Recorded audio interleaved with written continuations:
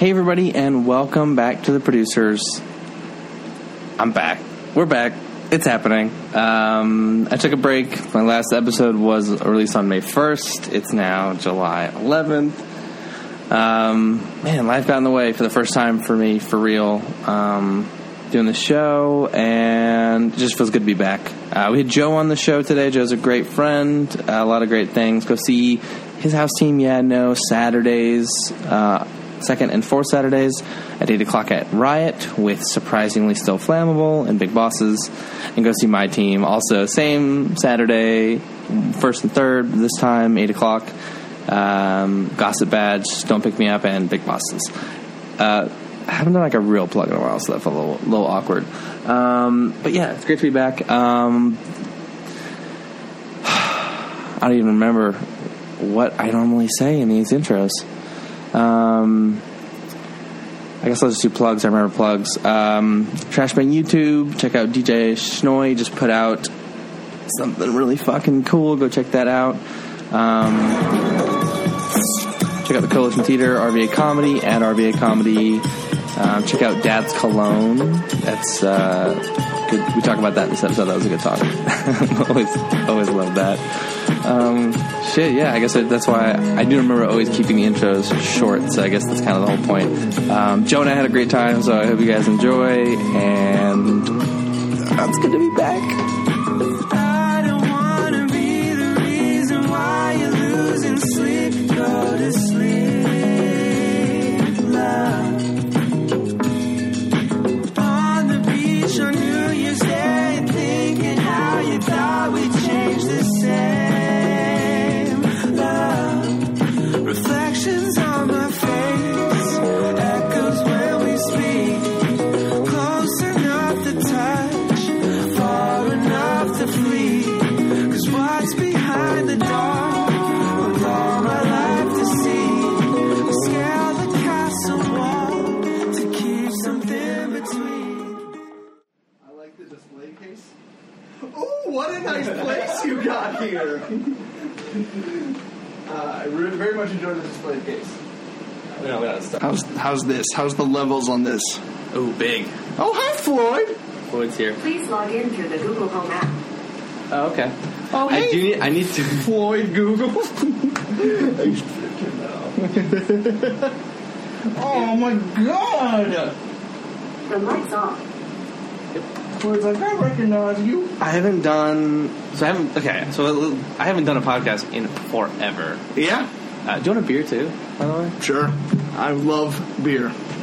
Tell me about what's your favorite beer? My favorite beer, I don't know, you talking about just like overall general?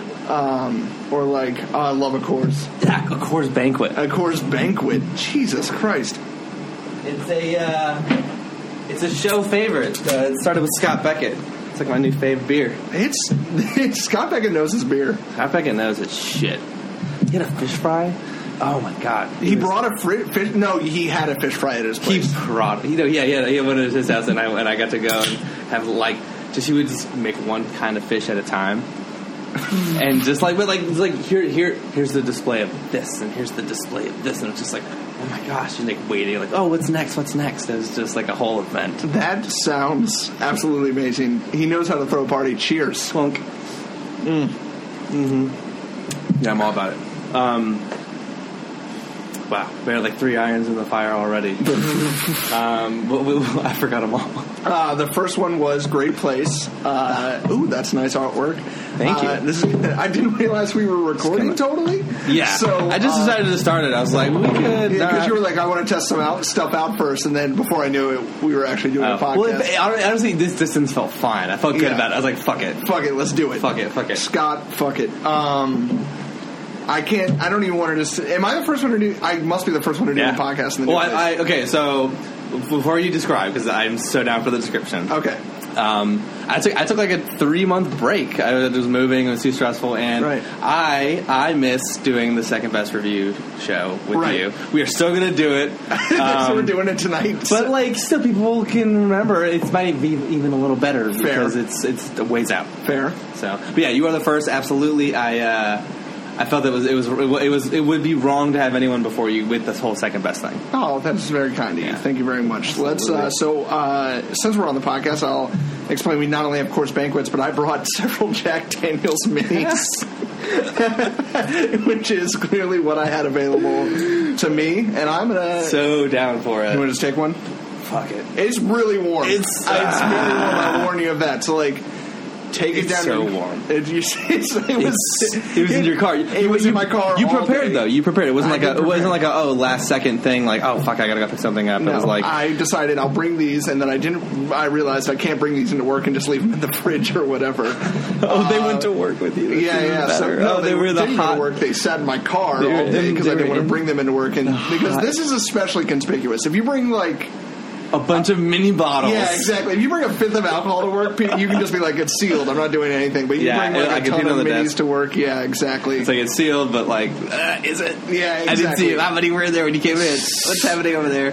Ironically, they have happy hours at work, though, so I have drank at work before, but it's usually after all the work is done. Yeah. Well, I've done that job, so maybe it would be a little better with some of these. Yeah, what's odd is the last time we did a podcast together, you had a job that I formerly was at. Mm-hmm. And now that you're on the podcast again, I have a job. You have a job that I formerly was at. That is right. Wow. In that I held the same job, and then you came in for a little while, and then left. Yes. I don't know how I feel about all that. All in the span of 9 months. I don't want to talk too much about that job because I still hold it, but let's just say I do not blame you. Yeah. That's fair. That's fair. It was a decision I had to make. Cheers to employment, to gainful employment. To employment, okay.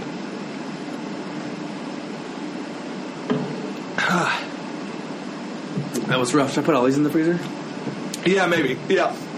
Oh, that's very warm. All right. Let's hear the description. So... There's a skull. There's a very I don't know how to describe art. There's a very nice painting displayed very nicely above the TV screen of a skull eating a hot dog that appears to be filled with worms. He's got a dollar bill attached to himself. He's wearing a tie. It's like a robot, dude. Yeah. Where did you get that? I believe it was painted by future friend of the show, Ian Hess of Endeavor. Okay. I can't confirm it was him because I don't see his name on it. But I went to his closing sale at Anthony. Yeah, and I bought that middle picture up there. That's a nice one. And then that was like a little gift. He's just like, just take it. Basically. Is this your, what do they call it, a vanity wall? It was Gretchen's idea, actually. Yeah. I don't know. I think I need more pictures. It's like a smattering of things. I enjoyed that the way it's laid out. I do not have much of an eye for interior design. Gretchen would be a better person to have in. She's the one who helped me do that. She came over and helped me hang these pictures. So she clearly does have the eye for design. Probably delighted by it. One, she loves you as a friend, and then and then two, loves interior design as a hobby. So. Just the two of those together. I feel like it would not have happened had she not done it. I'm trying to get social media going real quick. What are you doing for social media? Are you taking a picture? Yeah, I'm just going to post like a picky of you. Wait, focus. Get the whole podcast. This is, I did not know. I should have known my picture would have been being taken today and prepared. I mean, you look great. I don't have a razor on me. Right. I did see that when you walked in, and I was thinking, because I was thinking today, I was just like, Joe, to let it grow, Joe. Hashtag let it grow. You realize we've done this before. What? When we worked together, he's talking about my beard, I'm using that word very kindly when I say my beard. I have scruff right now because I don't have a razor at the house I'm house sitting at. So I need to grab that on the way home. These are just my personal memos. You can listen to this tomorrow and be like, exactly. Damn it, I forgot to grab it. Son of a bitch. So when we were working together, sometime around November, I think, you were like, I was just thinking, have you ever grown a beard? And I was like, no, absolutely. No, this was around the summertime, I believe. Yeah. This was right before I got on Oatmeal Marge. You were like, have you ever grown a beard? And I said, no, I haven't been able to, but I just haven't tried in a while. And you were like, you should try. And so I did. I very much did. I earnestly tried for about a month. I let it grow out. And so, like, I think right now it's about, you'll see it if you go to the social media site, it's about, like, 4 days of growth, maybe. And it looks promising. Mm-hmm. It always does. Around 4 days in, it looks very promising. There's some dark spots. It's all over. It's growing all over. Wow, this is great. The problem is, after this, the dark spots get darker, and the light spots do not get any darker. So it just looks very patchy and gross and, like, yeah, exactly, like, not good at all, pretty much. Oh, wow. I was pointing to myself when he said that. Oh, no, for you? No. I thought you were pointing on my face. No, I meant it was like, it's thin up right here. Oh, I see that now, but I wouldn't have never noticed that if you hadn't pointed that out. Yeah, and you probably will never notice it again. So that's all you'll ever see. So I grew it out for like 3 weeks or so, and then I didn't see my friend who worked downstairs, the same building. And one day I went down to talk to him, and he looked at my face and busted out laughing. Could not stop laughing. It's a dear friend of mine. It was all in good fun. I very much make fun of him for a lot of things. Ryan Mason shouts out. He just started laughing, and then he was like, no, man, yeah, you should just keep growing that thing, through, like, laughter. And that's when I was like, I've got to get this off my face. No. And I shaved it. I remember at one point we were I remember this was around the time Oatmeal March started, because I was talking with Drew, a person we know at the Coalition. Who was also on that team. I was talking with him at one point, and we were talking about his beard, and then, like, I forget what happened, but we were all kind of drunk, and, like, he was like, you know, like, yeah, and then I got the beard. And then he paused, and then you could tell, like, he didn't know what to say, and then he was like, and now you also have a beard. And I was like, you're just saying that. It was most clearly just to be nice, because I was earnestly trying to grow a beard that would not grow. And that's why I'm clean-shaven now, from here on out. Yeah. Was that too much rambling about facial hair? No, I feel like I've done probably at least the same amount of talking about my facial hair on the show, so I feel like you maybe topped me on this. I hope so. A new record.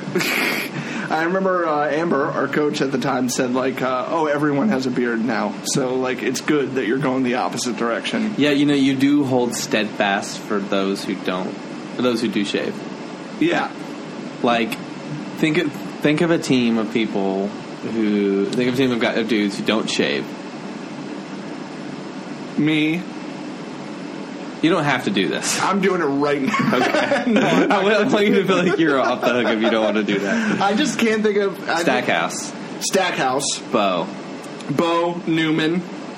Oh, yeah. Well, sometimes he lets the... Yeah, sometimes he does let it go I wouldn't count that. He goes scruffy. So we'll say Bo... I was about to say Jesse Hill, but that doesn't... He has a beard. He has a beard. Constantly. I was also thinking of both Teddy and... Hillowitz, but they both have beards. They both have beards. Teddy, I thought, for the longest time, did not have a beard for so long. I thought he could not grow one like me. Look at that thing. But then he just grew it. It is magnificent. In days. Like nothing. You were hiding that? Yeah, exactly. If I could grow that fucking beard... How many chainsaw blades do you go through in a month? If I could grow that fucking beard, best believe I would. I would have definitely tried a big beard by now. Yeah, exactly. I would have gone full. Teddy, go full beard. Please. Teddy, if you're listening to this, please just grow out. Anyone knows Teddy, text him, just go, hashtag let it grow. Like Frozen, the live action Frozen. That's not a good bit. That's not a good bit. We can abandon that. Any more descriptors of the room? Again, you are the first person to be here. I really enjoy this space, actually. You're on Boulevard. I won't give away your address just yet. You wouldn't be the first person to give away my address. Who did that before? Taylor. Episode 33, I think. He accidentally posted a Facebook story of a text I sent him about, like, the kid coming over. I love that because he probably felt so awkward about it afterwards. Speaking of facial hair, what a mustache on that guy. I did not. Hashtag let it grow. I wanted him to grow the mustache so I could make fun of him. And then he grew the mustache. And I was like, damn, that looks good. I got nothing to say. I got nothing, yeah. I have nothing There's to a say. picture on my Instagram, at Get Off My Farm, of him looking Christ-like. He's looking Christ-like at a party we both attended. Oh, I remember seeing that. A wedding, yeah. Did you see the... I started to ask this on the show. Did you see the story I posted? From that night? No, from tonight. When I did like a good to be back, and I did like a what was it? A pan Of us two? No, well, it was before you got here, and then I put in your seat a song that was just like called "Get Off My Farm." No, I did not. I just typed that in, and I was like, I don't know the song, but like whatever. Whatever, that works out. I only say that because you said your name, and I was like, oh, I say it. It's me. No, Where did that come from? Get Off My Farm? Yeah. So I'll preface this by saying that almost all my social media names are based on whatever TV show I happen to be watching at the time. Not even just like what show I'm binging, but what I'm literally watching as I make the social media account. Okay, so what are your other ones? Well, there's not much else. But you can't say that and then not. In Snapchat, my name is Pierce is Dead, and that's from Community. There's an episode where they find out Pierce is dead. Spoiler alert. I don't know why I never so thought my to ask Snapchat about name that. is Pierce is Dead. And then Get Off My Farm comes from New Girl. I was hoping people would guess it before this. I should have said guess. It comes from New Girl. Probably one of my favorite lines in the show when Jake Johnson decides he's going to prove that he can create life and decides to grow a tomato plant on the roof of that building. And he starts growing it, and someone comes up there and just basically calls him out for being an asshole or whatever, and he picks up his pitchfork and points it at him and goes, I need you to get off my farm. And it cracks me up every time. So that's my Instagram handle, Get Off My Farm. And it works out because people think it's clever for some reason. Do you have a Twitter? No Twitter. I do have a Twitter. I was going to say, damn, we have an opportunity here. I do have a Twitter. It's at @slapintoface. What is that from? Slap into Bass from I Love You Man. I Love You Man, a movie I've not seen all the way through. What? Yeah. I've seen that multiple times. Really? So that's a favorite of yours? I've seen it more than once. I've seen a movie more than once. It's clearly a lifelong favorite. And wait, at least 12 years in between movie watches. What's your favorite movies? I gotta ask you. Okay, so I'll get to that in just 1 second. Okay. I also want to point this out. In the case, I have a small stack of movies. All of them were given to me by Summer. And some seasons of Arrested Development, if I'm not mistaken. You have good eyesight. I fucking love that show. I'd recognize that all from of that was given to me by Summer, and I always think you, of all people especially, would come in and judge me if I didn't mention what it was. Because they're just it's just like a weird assortment of movies that she gave me a bigger stack, and I was like, these are the only ones that I actually would potentially set up some sort of DVD player situation. How much have you watched of those? Maybe 1 or 2. Have you watched Arrested Development before? I definitely saw the first 2 seasons. Okay, that show is hilarious. I love that show. You chat. I'm gonna look at the DVD. I knew he couldn't resist. Falling down, Tommy Boy. I've seen Tommy Boy. He's amazing. That guy in a little coat. Stripes. Nope. Stripes. That's why it's in that stack, Joe. Stripes is hilarious. That's why it's in that stack, Joe. And I've not seen Enter the Dragon. Not seen Munich. I might have seen. Is that the one where? Is that Good Morning Vietnam? I think. No, not Good Morning Vietnam. Is that Robin Williams? That's Robin Williams. Okay, I think I saw a part of Stripes. Okay. Accidentally. Sandlot, Shawshank Redemption. I saw that as a kid. I didn't see that. Which one? Sandlot? I've seen that as a kid. I don't remember it. I don't. Doesn't the ball go over a fence? Yes. A lot of people revere that movie. I have also not seen it in years. Not that I dislike it. It's just that I have not watched it. As recently, also 40-year-old version. No, sorry, go ahead. I've seen that one. Okay. I was also going to say, how many people who listen to the show don't have beards at the theater? Just like, excuse me, are we just moving on? Bobby's like, I listen to the show.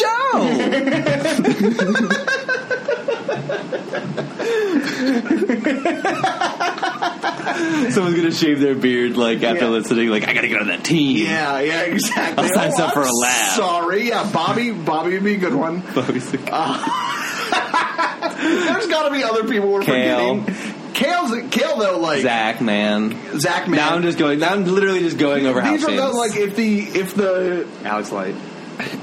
Alex Light's a good one because Alex never grows a beard. Mm-hmm. But like Kale in and out with facial hair. Okay, fair. Fine, you're off the team, Kale.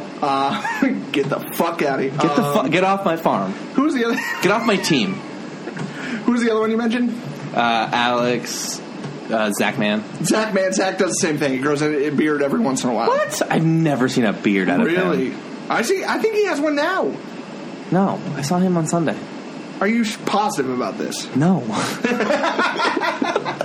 have no idea. He can and has grown a beard. I promise you that much. I've seen it before. Oh, I think I was on a team with this man.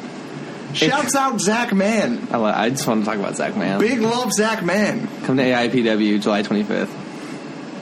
Insane pro. How's that going? I mean, it's going really well. The last refinery was really good. Damn. Yeah. I gotta get in on that. Unfortunately I have like 80 different things to do, so I did not. Just come to the. It's a Thursday. I do want to see the show. Come to the show. Try to talk to somebody about the backstory. Because there's like a whole, like he wrote, so we've been doing like labs and refineries. Okay. But he wrote a whole story that took place over all those shows. Okay. So it was like a little show, and now it's fleshed out to be like, these wrestlers don't like each other. They have backstory. It's been so good. He's such a good director. Have you seen, you know what you should watch if you're doing that show? Have you seen the Andre the Giant documentary on HBO? No. I only saw a short, maybe an excerpt from that about how he used to drink. Oh yeah, big time. Like 60 plus beers would be an average night. Dude was drinking a bottle of vodka at least a night.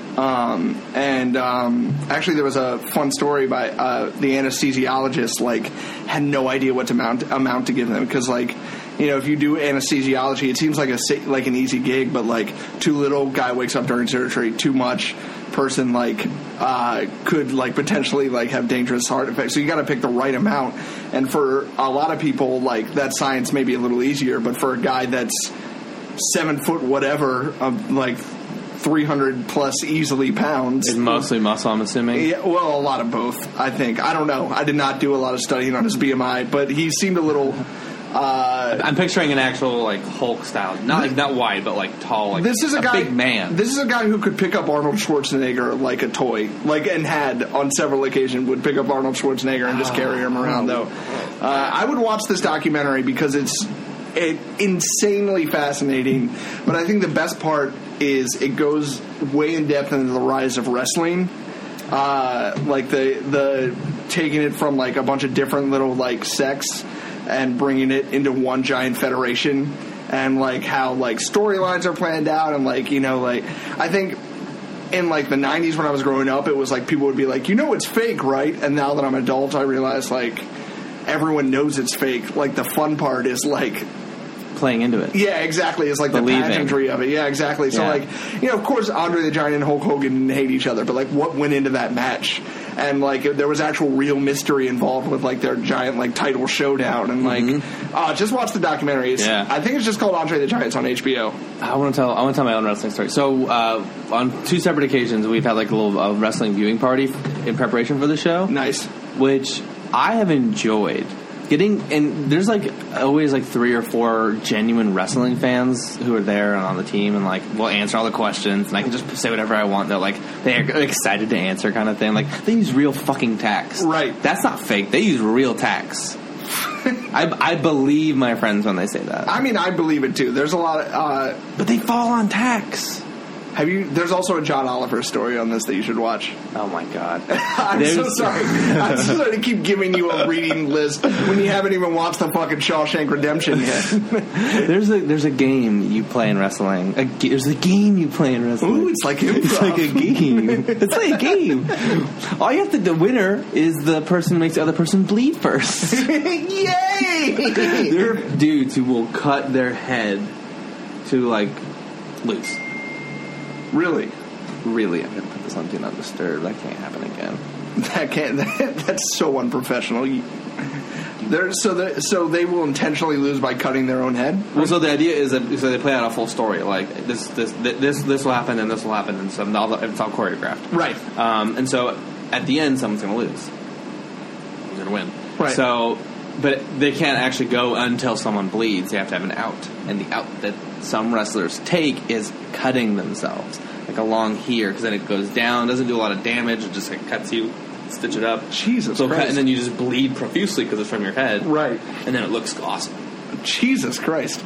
Yeah. And we watched one blood fight this past weekend, and it ended early because he actually started to bleed, I believe. I'm trying to remember what it was. It was something. Oh, it was so weird. It was, this dude had like this, you know those like training sticks? Yes. He had one of those, and then like I guess his move is to snap it in half. Okay. And I don't remember where he put it, but he put it somewhere that was like a little like, ooh. His asshole. His own asshole. I don't know. He hit the opponents. Oh, okay. To make him bleed, and he made him bleed with it. So that might have been at the out, actually. But also that seems so dangerous. It's like, splinters! Splinters and bleeding, and like, it's a lot of dangerous stuff, man. Like, they're really like, what's not real is how much they sacrifice their own like bodies and like put themselves in harm's way. The blood story wasn't even my fucking story. This is a separate story, Joe. Don't even, Joe. Listen. I'm sorry. Continue. the first viewing party. At the first viewing party, we watched this one dude fight, and someone told me a story like, oh yeah, we were watching old fights, and they put on this fight where at the beginning of the fight, the dude actually broke his spine. Jesus, he broke something. Jesus Christ, he was hurt. It was off. I think it was off the top. So it was like that, you know, the walk on stage and the ring. So they were on the walk on stage, and they did something where they fell into like that, like the ring around it below.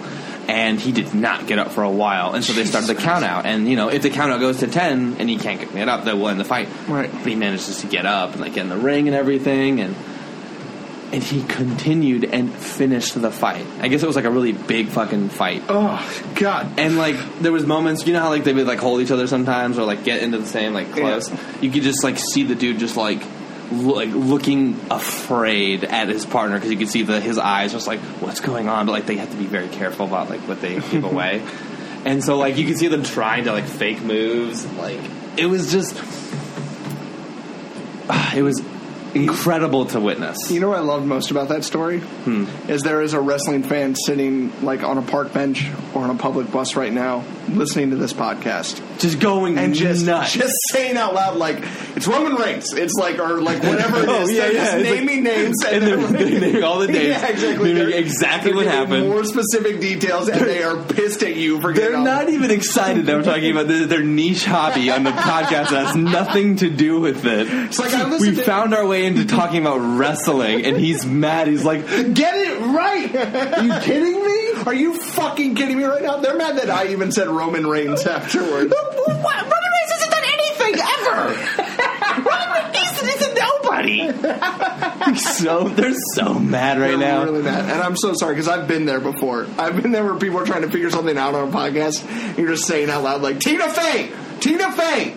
Episode 3. It was Tina Fey, and she was hilarious. I was going to go with date night reference, but what's it?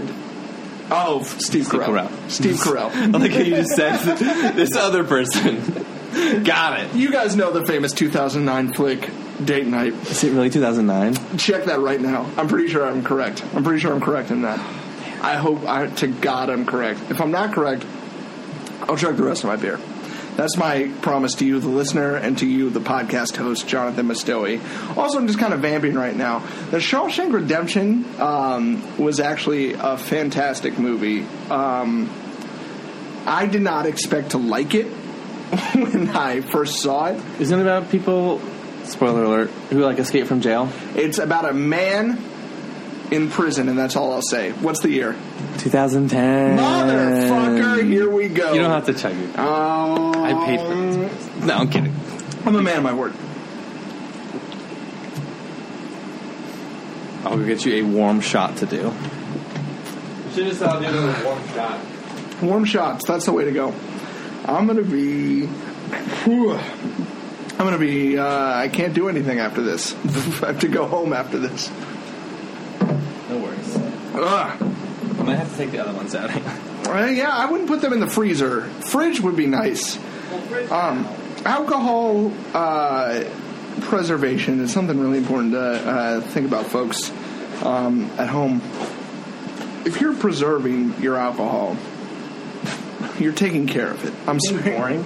Yeah, sometimes. I don't know what to talk about when I'm by myself. You can't be on stage alone? I can't be on stage alone. No, that is actually, like, that is one of the places I'm more comfortable with. I've talked about this before. I'm pretty comfortable. I'm almost the worst scene partner because I never want to initiate anything. I just want to go on stage and, like, do object work or, like, engage with, like, this is improv talk. This might be, I don't know. Whatever. That's your creative passion. This is the show technically about creative passion. Okay. Well, that's like that's the thing I like to do when I go on stage. In fact, I recently started doing 2-person sets with Gretchen. Little cuties. Little cuties. Hashtag little cuties. Shout out little cuties. And she always, 100% of the time, feels uncomfortable and is like, stop taking so long to initiate a scene. But I'm just like, when I go out there, I'm like, I just want to, like, do my shit until I feel like I don't have to do it anymore.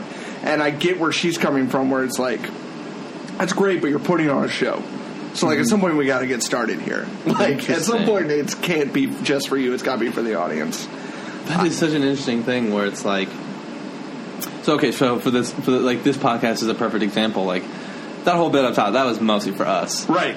But, like, at some point, it has to be about the audience. I think that doesn't play as well with the podcast because I don't care. But, I think there's got to be a good mix, but I feel like people either swing one way or the other. I feel like I personally swing towards the sides of I'm doing this shit for me, and I'm going to continue doing this shit for me, and if the audience enjoys it, that's all the better. Yeah. But if I'm not enjoying it, then what's the point? Definitely. But I think there's got to be a good mix of both, though, because at the end of the day, something that I almost never take into account is that people are paying $10, $5, whatever it is, to come see a show a lot of the time. So you're not just putting on a free show or whatever. You know, it's like, I guess, you know, I can't even think of a specific example right now, but it's like a lot of when, like, a filmmaker is just like, I'm doing this art for me. Like, who's the guy that did The Truth of Life or The Tree of Life? I can't remember his name. It's not Werner Herzog. But this is, again, another person who's in a public place just shouting right now a name. Nathan. But it's probably, shouts out Nathan Bemis. Yeah, so The Tree of Life. We are looking up so much shit. I am so sorry. I got so much. No, it's fine. Terrence Malick. So Terrence Malick, I feel like a lot of times is just doing stuff for him, like stuff that he's interested in, he wants to do, and he's not going to get a wide audience from that. And so, like, at some point we got to realize, like, I got to realize, I shouldn't say we, the royal we, I got to realize it's like, it's not all about me. No one's coming here because they're a fan of me. Yeah. People are coming here because they're a fan of comedy in general and want to go see a good show. And at some point I got to put on a good show for them. And I know that, like, 75% of the time a good show for me equates to a good show for them. But then there's also that 25% where it's like, I was having fun, and then everyone's like, yeah, but nobody in the audience was. Yeah, you know? Nobody liked that. Yeah, exactly. No one liked that. It was weird. I get that you're cool with that. That's great for your self-esteem. 3 of those people are never coming back. Yeah, exactly. One of them will never see comedy again. Exactly. But then I also feel like the way it swings the other way is someone cares way too much about, like, what the audience is thinking. They're not even having fun anymore. Yeah. You know, like, and then, like, the audience... You rather lean on the other way. Exactly. And then the audience, like, checks out. Really isn't having fun. Because they have the most fun when they see you having fun on stage. Mm-hmm. So I don't know. That's just... I feel like that's the two extremes that people sometimes view, that, at least recently, you know, like... The two most beaten paths. As of right now, in my head. That's the thing I'm thinking about right now. We haven't searched for more paths, Joe. Exactly.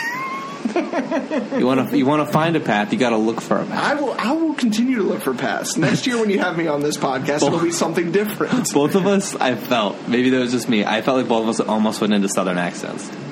I always look for the path. And you were like, I don't remember the word, but like, it was good. I felt very good about my audition scene when we auditioned for house teams this past time around. Mm-hmm. You have to audition for a house team every 6 months. Being on a house team means you perform Saturday night at Coalition Theater.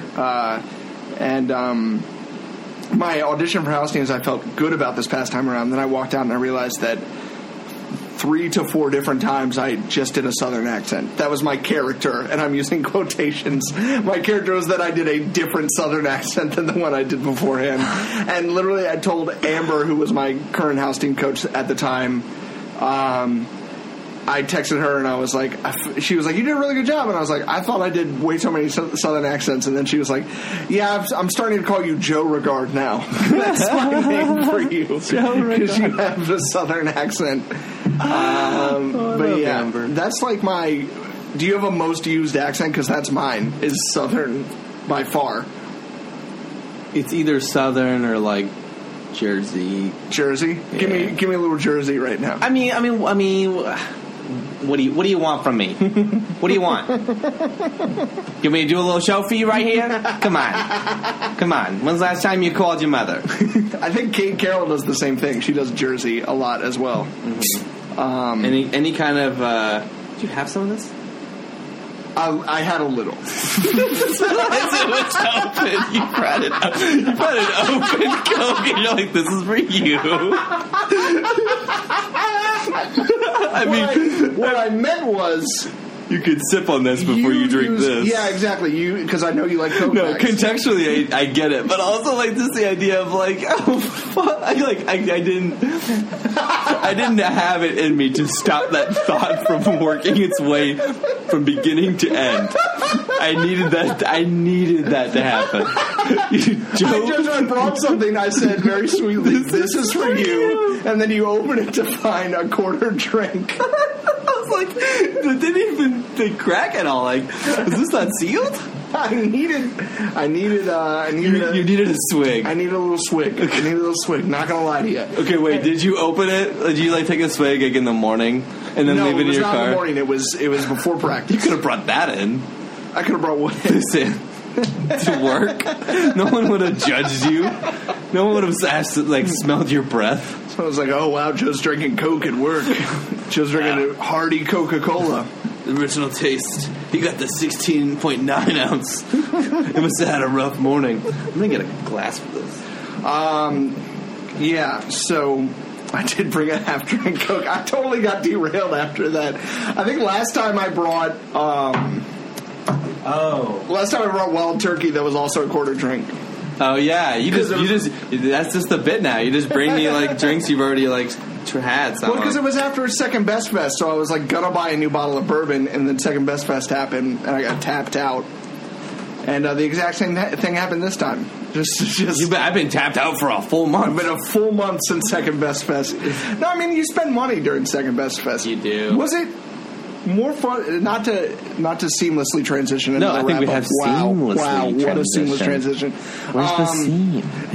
I can't even see where it's connected. When did you have more fun this year or last? Just on a pure fun standpoint. Forget the shows. Am I only counting fun, or am I weighing the fun and the stress? Because if I'm weighing the fun and the stress, I had way more fun last year. But if I'm looking at the fun, I think I had way more fun this year. So you're saying last year was more steady. This year the highs were higher, the lows were lower. Last year I think I was in 2 shows.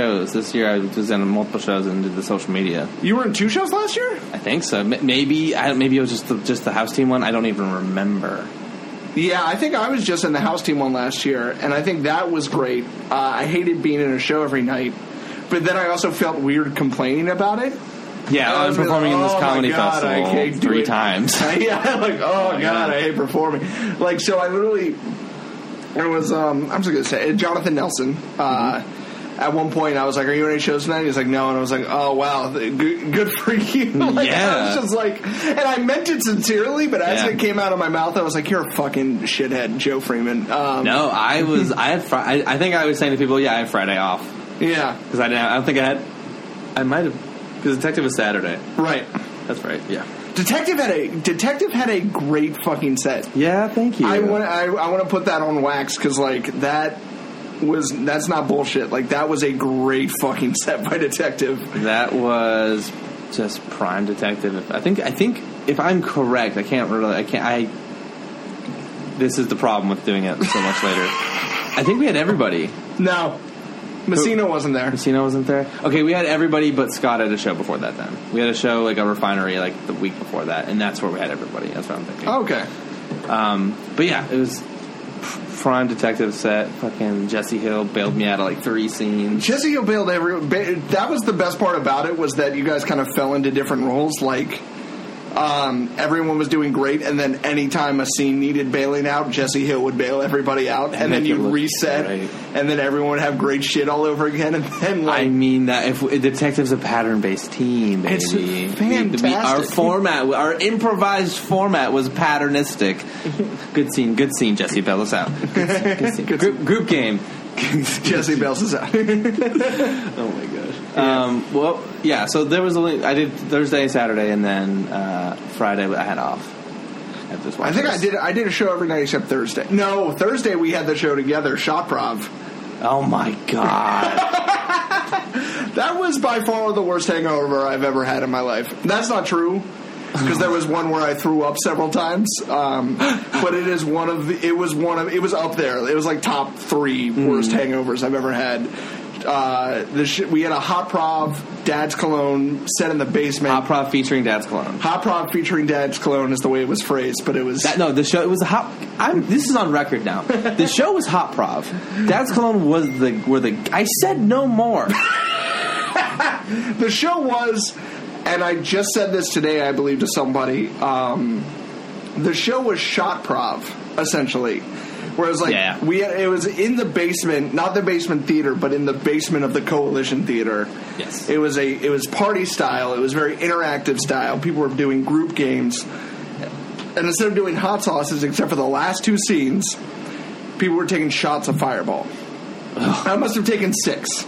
It was bad. Like 3 or 4. It was truly, I have always trashed Fireball because I've been like, it's just 35% alcohol, like it's not that big of a deal, like who gives a fuck, but none of that matters when you take like 5 or 6 shots of those. Like it gets very bad very quickly, but that show was so fun, and I want to give a shout out to the crowd that came out. The crowd was what made that show fun. Great fucking crowd. Just everyone who was there, just like we sold out the basement. It was amazing that not only everyone came, everyone got excited for it. Like it was just like all around just like a great show, great energy, and I think like the interactive vibe is a lot of fun, along with everyone just being drunk as hell, and like performers on stage just getting drunk as hell. I remember there was a scene very early on. There was a game where someone went outside, and then they came back in, and people were supposed to ask questions in a press conference, and they were supposed to guess who you were based on, or the person performing was supposed to guess who they were based on the questions asked. Yes, and friend of the show. And the friend of the show, I didn't realize who said Michael Armory. Friend of the show, Michael Armory came. And he started his question. With the person was Darth Vader. They came in the room, and you're supposed to get in a certain amount of questions, or the person who's guessing has to take a shot. And Michael Armory goes, so being Darth Vader, like, first question, and everyone just groans in the audience. I believe the exact words were, so, Mr. Vader, tell me. and then the person re-left the room to go. Just walk. I went, to reset. They just walked out. And then Anthony Brazzo poured another shot of Fireball, walked up to Michael, and goes, "You take the shot now." Absolutely. That was a great. I didn't see that because I walked out with. That was a great tone setting. I think it was like, this is going to be a drunk shit show. I mean, if anyone's going to set the tone, gonna be Dad's Cologne. That rhymed. Hell yeah. If anyone's gonna set the tone, it's gonna be Dad's Cologne. Killing it with the social media game. Hey, thanks. Let's talk about that for a second. I love it. I'm a huge fan. Dad's Cologne social media game. The memes The meme account is unlike anything I've ever seen. Oh, I love that. Because it's such a niche audience, but it manages to, like... People just fucking love that shit. There's like 8 comments from people that nobody on this team knows where they're just like tagging other people and they're like, this is me, or like, you know, something along those lines. Okay, so first of all, I'm gonna probably, I might share this to Dad's Cologne. I have I'll check with the group first, but like, I just want to say to everyone who like likes the page, like, thank you so much. Like, we appreciate it so much. We love it. We absolutely feel this very positive responsibility, almost like performing a show, where it's like we love it and we love making them. We love the community. Like, this to us is something so positive. So thank you so much for saying that. Right. And also the community involvement has been, because it's literally the improv community. Like, it's like our most popular improv city is like Chicago. Like, we have a lot of people from Chicago who are big fans. You get those numbers. We get those numbers. We have clout. Like, we're like over 2,600 followers, I think, something like that. And that's like, more than the coalition at this point. Oh, we passed them before second best. We had a goal. We set a goal. Our goal is 6,000 by the end of the year. Really? Insider info. That's going to be. That's more than That's almost triple the numbers you have right now. That's pretty crazy. Well, we had one meme where it was like a comic of someone like looking at their phone and like other people are doing this and that, and I wonder if people look at me and wonder why I'm smiling at my phone, and then it like looks at the phone and it's like Dad's Cologne page, and that was from like January or something, and we had like in the picture it's just how many followers we had, and I think it was like 128 or something. Right. So by June we already had like 22 times that. Like, that to me, that was your phone. Is it my phone? Your phone, I read it. So like, yeah, the growth has been very unexpected.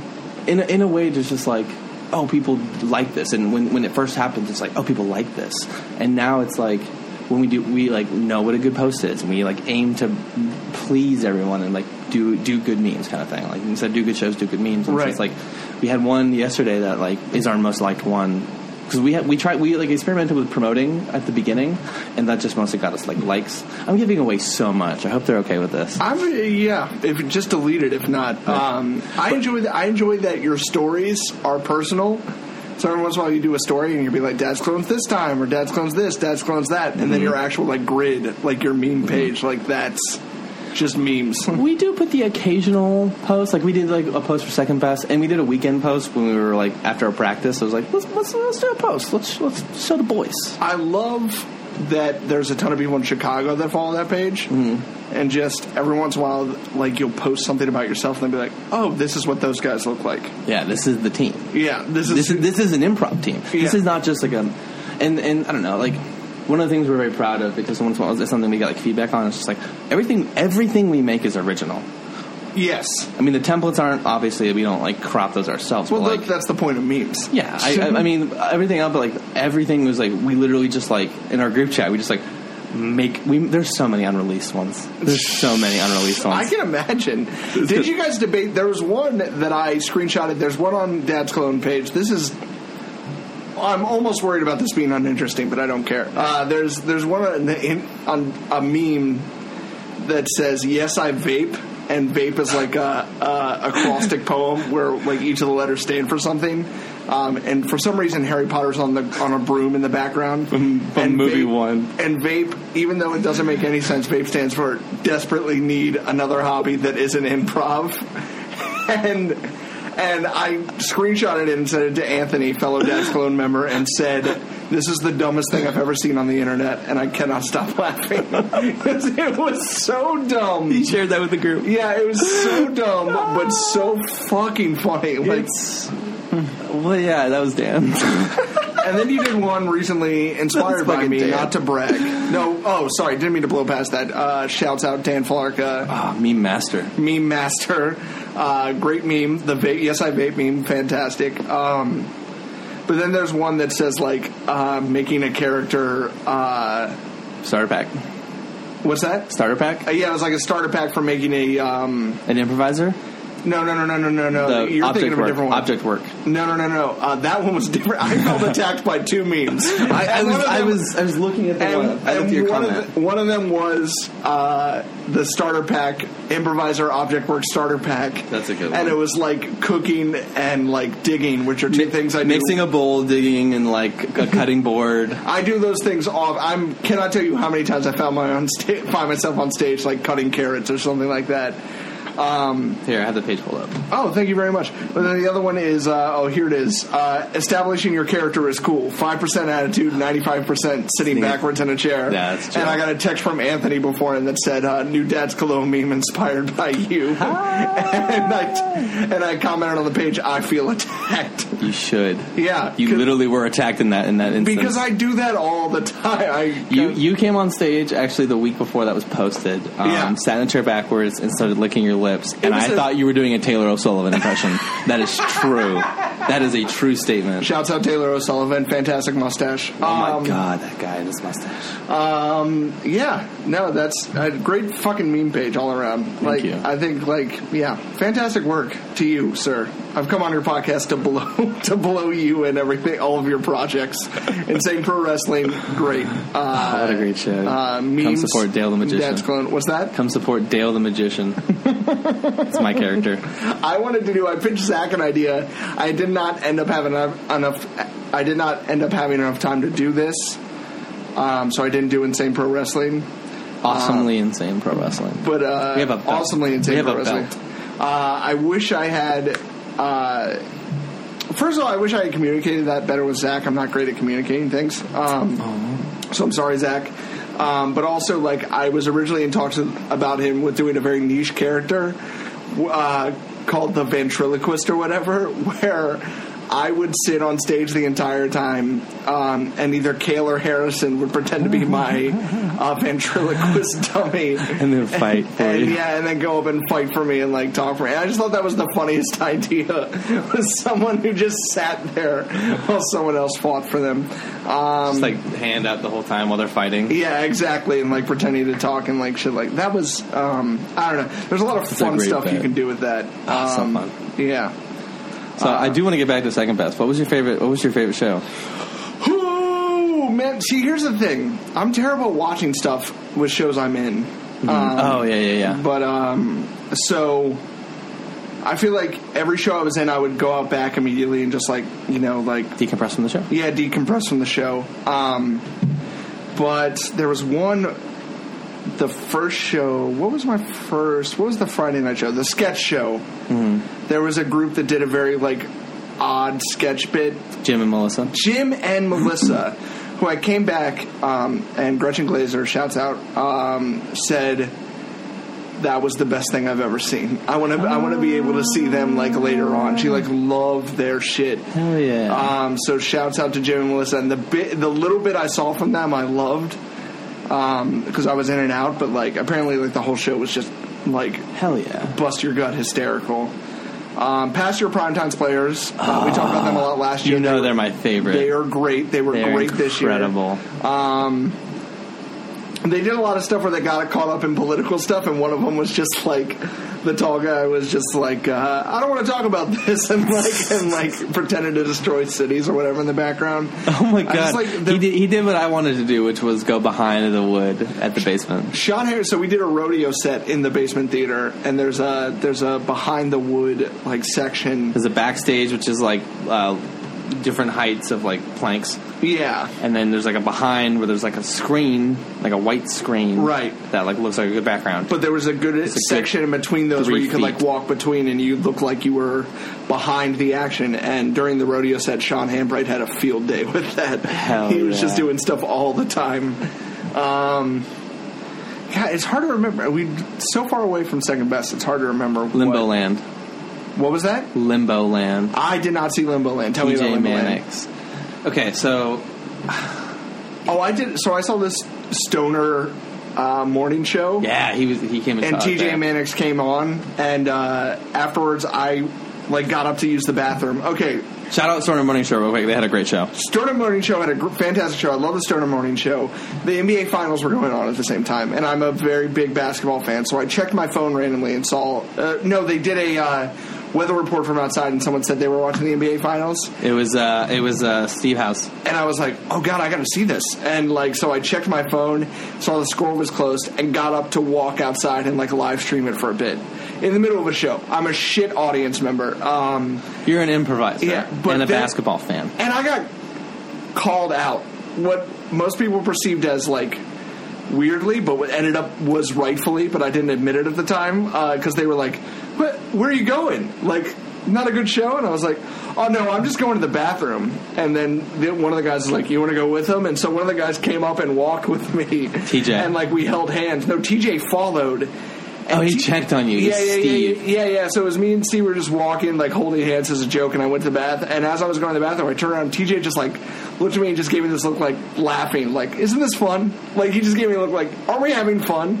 Like, he is, I do not know a lot from him, but I got a lot from that moment that, like, he is just, like, a genuinely, like... Oh, my God.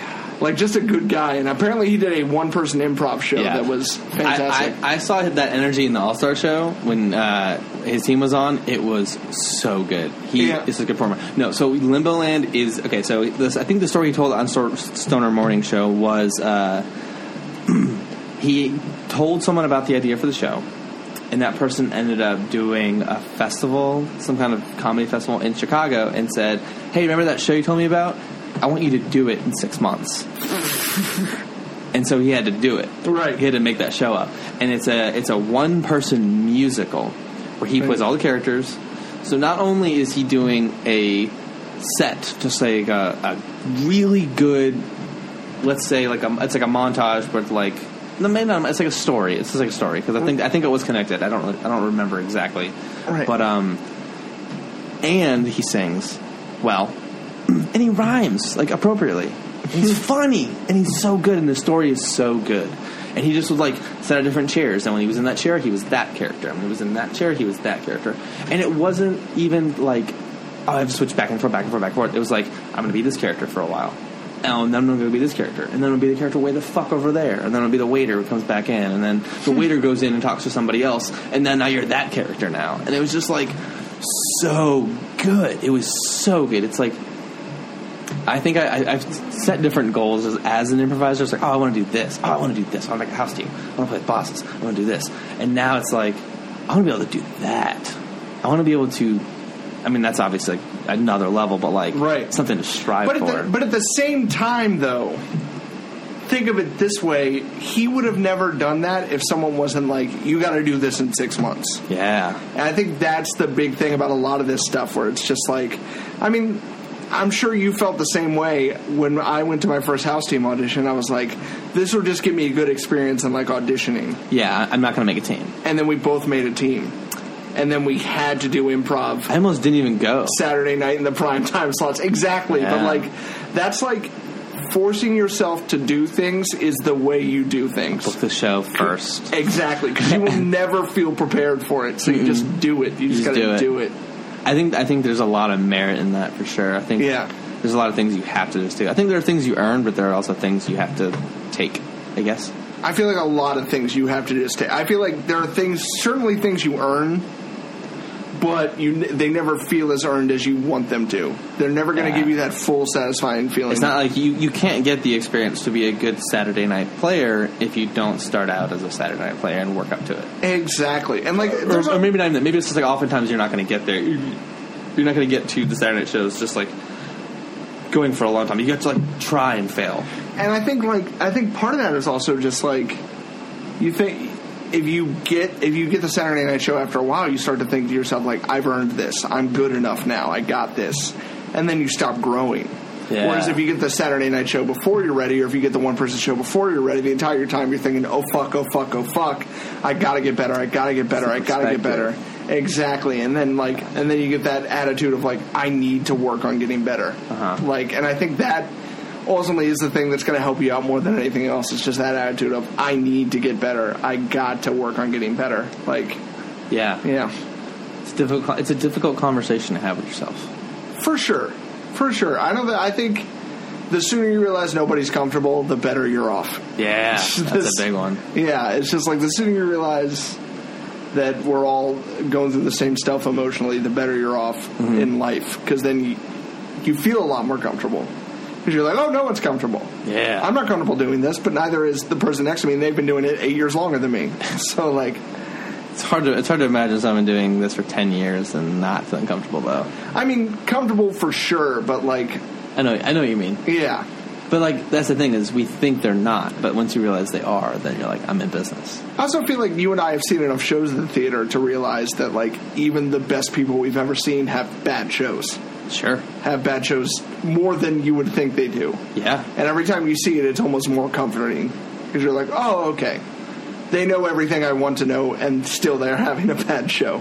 And then you see them the next week, and they crush. Yeah. And you're like, yep, okay, that's what I'm working towards. That's got to be the goal. Trying to get better. Trying to get better. Interesting, yeah. Well, TJ Mannix is a great example of that, because he put on... I dropped everything to, like, make sure I saw that show. I didn't see anything. I was like, that's the show I'm seeing. I don't care what's happening. What is happening, that's the show I'm seeing. I gotta see that show. Fair enough.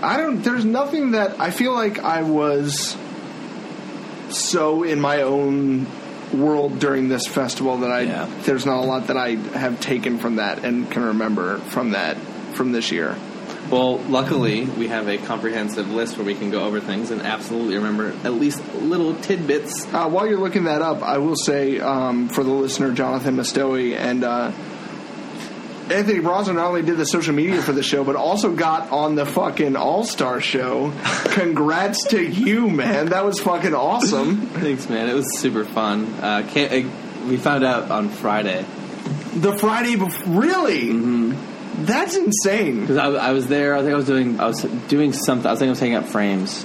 It might have been the Thursday. But, like, we were like, oh, who's on the All-Star show? And then Kay was like, I'm going to have you guys on. Because y'all, like, really, like, done a lot to help out. Like, why not? That's fucking awesome. It was a really fun experience. It was super cool getting up there with, like, Six Sandwich Dudes and Newman and, like, everyone, like, Bo was up there. And I don't know. It was just, like, a super fun experience. It was a little weird because it was just, like, I don't really belong up here. But it was super cool. Just, like, I totally am having a great time. I'm sure half the people also felt like they didn't belong up there per the conversation we just had. So, like, that's just all around awesome, man. That's just really fucking great. All right, so the Thursday shows, Coalition Live was good. I'm a little bummed I lost the audio for that. You lost the audio? I've been waiting for that to get posted. I know. I literally, this is the official announcement. I literally realized right beforehand I was going to miss the show, and was like, oh, okay, but at least there will be audio of it. And now I've missed it altogether. Well, yeah. Unfortunately, it was a disaster. I lost so much. If I can plug your own network here, back to Best of Second Best Fest. Oh, don't worry. I'm going to get to that. The Almost Nothing podcast? The Almost Nothing podcast. With Kim Nario. Oh, my God. Was great. It was a great show. Was fantastic. I was cracking up during that time. I had the best seat in the house. That audio, yes, you were on stage. I was in the middle between them. I leaned over. I was sitting next to Gretchen. I leaned over and I was like, perfect producing right now. Because you were not saying a ton, but you were saying enough to, like, keep the conversation going. I didn't need to. I'm just blowing you this entire episode. I'm very sorry about that. There's some ways you suck. We'll get to that. Later on. And I just edited it all out. No, but the Almost Nothing podcast was so good. Was so fucking good. And, like, shout out to Kim because that was hysterical. That was absolutely hysterical. She got to know a guy. Please go listen to the podcast. Go listen to the episode. Because I'm not going to say exactly what for that reason. You should go listen Almost Nothing with Kim Nario. But there is something he said that it almost seems to be going surprisingly well. And then about 3/4 of the way through, he says something. And you know what I'm talking about, correct? Yes. He says it. No, don't even say what it is. It's bad. He says something that makes everyone go, oh, no. Everybody yawned. Like, it just totally ruined the entire aesthetic for him. And then everyone was immediately like, no, you should not meet. You should get out of there. It was close. The whole thing was very interesting. It was so fun. Such a great idea and well executed for sure. Was that Kim's idea? Mm-hmm. That was amazing. Mm-hmm. That was absolutely amazing. She's one of those people that, like, if she's on stage, stand up or improvising, like, otherwise I'm always just like, you're fucking great. Like, she's actually my assistant coach for Gossip Badge. Oh yeah, I heard about that. Yeah, and I think Amber's my coach. Not to release too much information, Amber was just like, she should just be a regular coach at this point. Like, she's almost overqualified to be an assistant coach. So hopefully she gets into coaching her own team soon. She's super great. My favorite thing that I can share with that, because it wasn't seen, is that dude and I that she had on that podcast were wearing the same outfit. You and him? We were both wearing white shirts and black pants. I was like, oh no. Once he said that mood shifting comment, I was like, I just want to put on anything else. Don't want to look like we're wearing a uniform. He was, yeah, I don't want to say too much about the guy. I don't know him as a person. I know what he said. It was not great. Not great, no. The other highlight I want to give from Thursday was Resident Ghost had one of the best sets. Really? One of the best sets. Another Kim Nario set. There was Drew Harrison. Because you know they play like the same character the whole time. Yeah, Nathan Bemis. Kirsten. I think Nathan Bemis and Harrison both played characters that never said a word in English. For the whole set, like them, and they were incredible at it. Oh my god! It was one of the best sets for sure. I'm glad Resident Ghost is still performing because they're also fantastic. I've gone on record before, specifically just to not a negative thing for anybody else, but just like the first run of house teams was one of the best experiences for me, and I just have this great connection with all of them, and I just love seeing them still perform. I think there's a kinship involved with that, because it was a summer period. I've talked about this with the person I've mentioned a million times already before. It happened during the summer, and it was a lot of people's first house team. Mm-hmm. It was very new for a lot of people. So, like, a lot of us started bonding because, like, Saturday nights it would become like, hey, not only are we hanging out, not only are we doing a show, we're all going out afterwards. We're going to Babes, we're going to whatever, and it became a very like camaraderie like thing. And now a lot of us feel like we're part of a class, I guess, in a way. Yeah, a wave. I call it a wave. A wave, yes. We're part of a wave. Yeah. The Basement 7 o'clock show. Bosses had one of the best sets I've ever seen. Nice. Shawn Michaels was incredible. Some of Patrick Gantz's friends. He turned me on to them, and I'm like, okay, I'll see them for sure. And they did not disappoint. And then Mike Bird. Bird Friends. I have not seen it. You are missing out.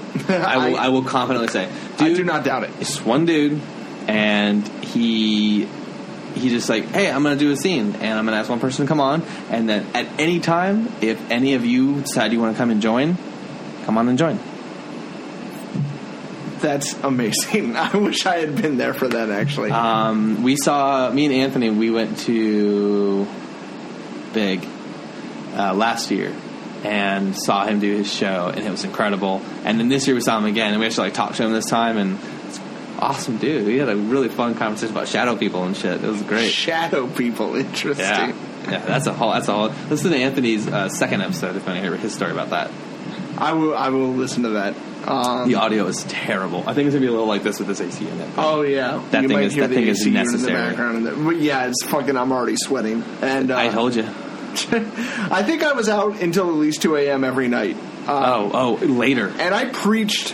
I was like, don't go out on Thursday. I was like, no one go out on Thursday. Save it for Friday. Thursday, go home after the shows are over.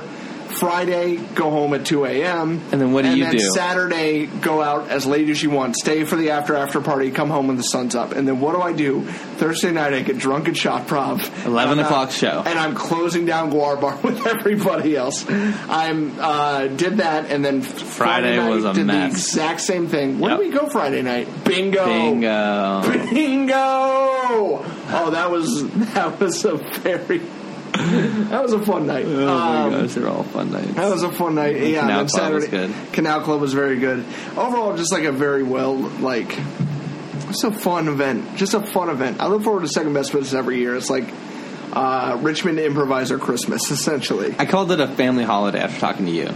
That's a good way to phrase it. It's like, literally you could say to someone like, "Happy Second Best," and it's like, "Oh, thank you so much. Happy Second Best to you." Like, yeah, exactly. This is literally a family holiday. Like you see people you never get to see. Like, there's people that I haven't seen in like months at this point that are like just been around the video. They're like, "Yeah, I just had to catch the show." It's like, "Oh, it's great to see you." It's Second Best. Happy Second Best. Alex Light came out for the Second Best show, and I was like, "Oh, great to see you, man," because he just had a kid.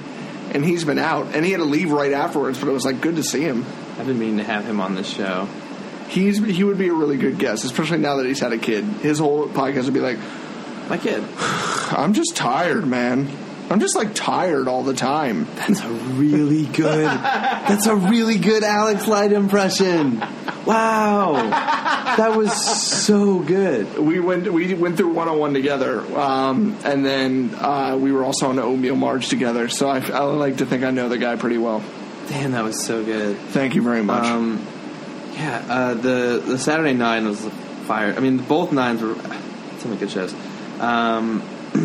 The Saturday Night Coalition, Limbo Land, Bad Medicine, Sweet Sweet Angel Baby was in Coalition Radio Hour. Sweet Angel Baby, shout out to them. They had a great show. They're fantastic. I mean, I love them both. They're both on my team. Right. Josh and I are going to be doing, one of these days, a two-person set. Really? Mm-hmm.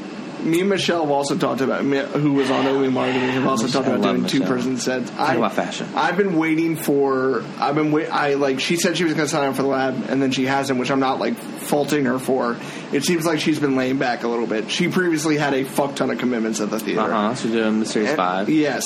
And so I feel like she's laying back a little bit right now, and I just want to, like, let her lay back a little bit, and then at some point I'm going to broach the subject and be like, hey, you wanted to do a two-person set. Hey, I talked about you on this podcast. Listen to Jonathan Massoi's podcast. And listen Can we talk about M5 for a second? M5 is great. Mysterious 5, Scooby-Doo parody, directed... Scooby-Doo homage. Scooby-Doo homage. 50-year anniversary. You guys were very tricky about the language. On purpose.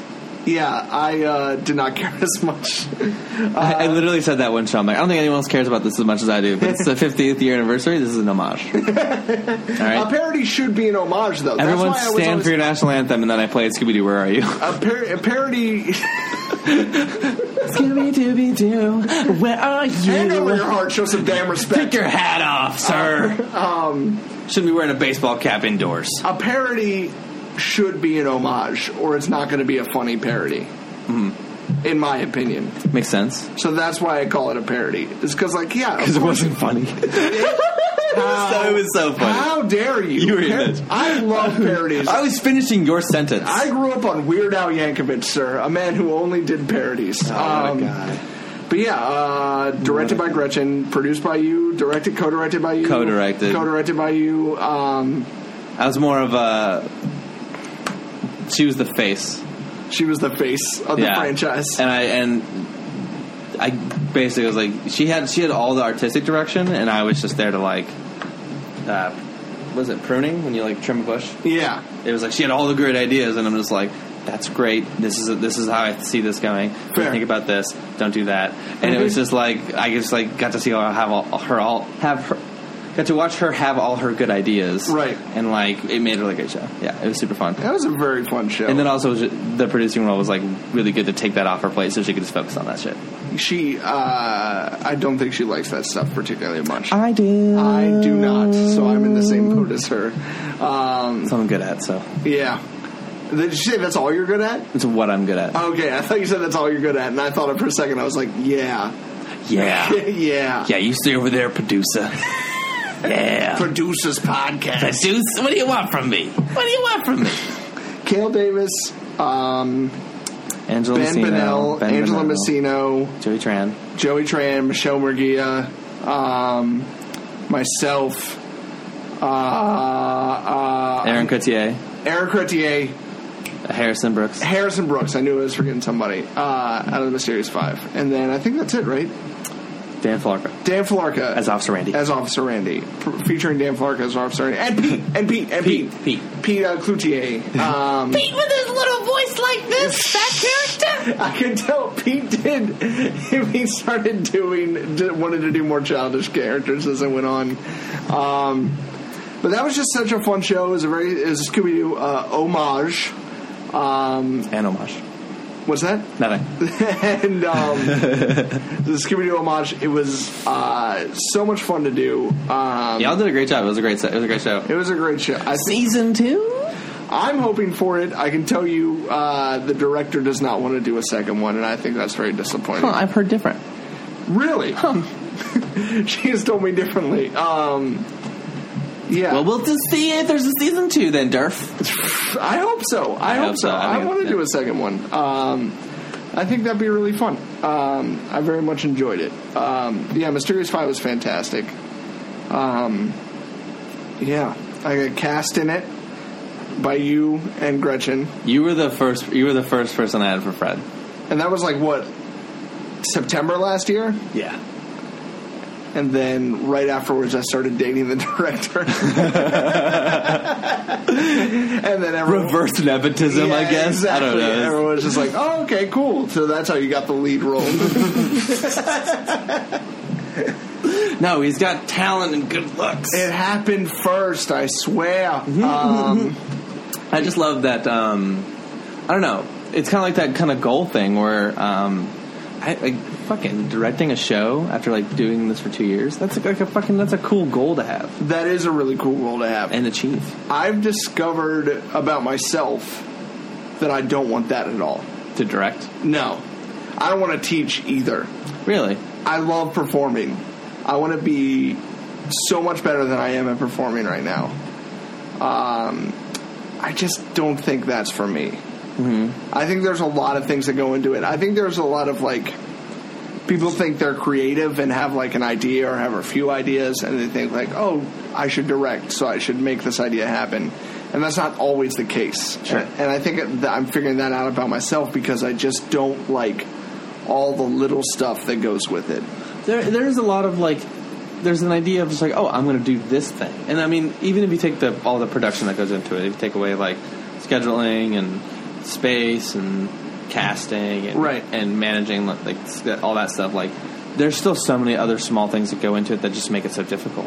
And one of the things is that I kind of a flaw of mine is that I'm kind of a control freak, is that I think my idea is kind of the best idea, so I just want to do my stuff. And part of directing and part of making a show is surrendering that idea to the group and saying, hey, this is the show you guys are putting on. Yeah. What do you think of this? How do you want to play it? What would make you feel good and comfortable? Exactly. I learned that from Aaron Grant. Oh, really? Watching him direct Slasher. He let me, Gretchen, and then Celeste kind of do this apprentice thing where we all basically like co-directed in a way, but like really he did his thing and we just got to watch and help out with different things. And then we got to ask him questions at the end. Aaron Grant got to talk to us. And he was basically just like the best. You got to throw it out to the group, essentially. Like, surrender it to the group. Yeah, well, it was this idea of he had his, like, initial thing. It was like, this is the script. This is what I got. And then when, like, they would play a scene, they'd be like, yeah, however you want to play it, just do it. And then something would happen, and he's like, yeah, I like that. Or, like, how did you feel about that kind of thing? Where it's like, how do you want to play it? Because you're the one who has to play it. Right. I could have my idea, but like if you give your idea and make it your own, then I think it'll be better.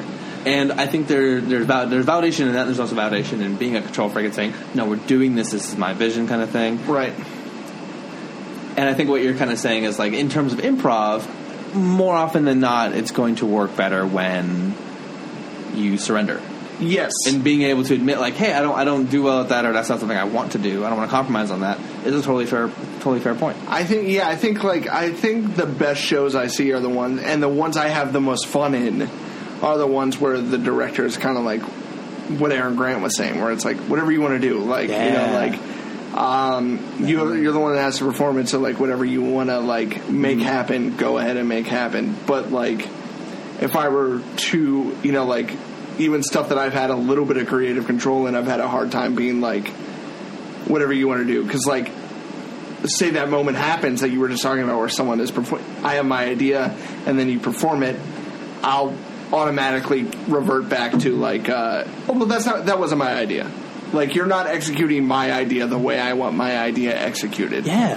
And that is a quality that I do not have, and maybe I could grow to get if I were to work hard at directing.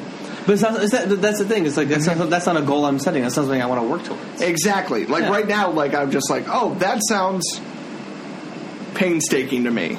Yeah. That sounds like work to me. That's going to take more from me than it's going to give. Exactly. Like, and I very much prefer just performing, just giving all my creative energy to like performing, putting myself out there. Mark Duplass has a really cool concept about that called soul points. Are you familiar?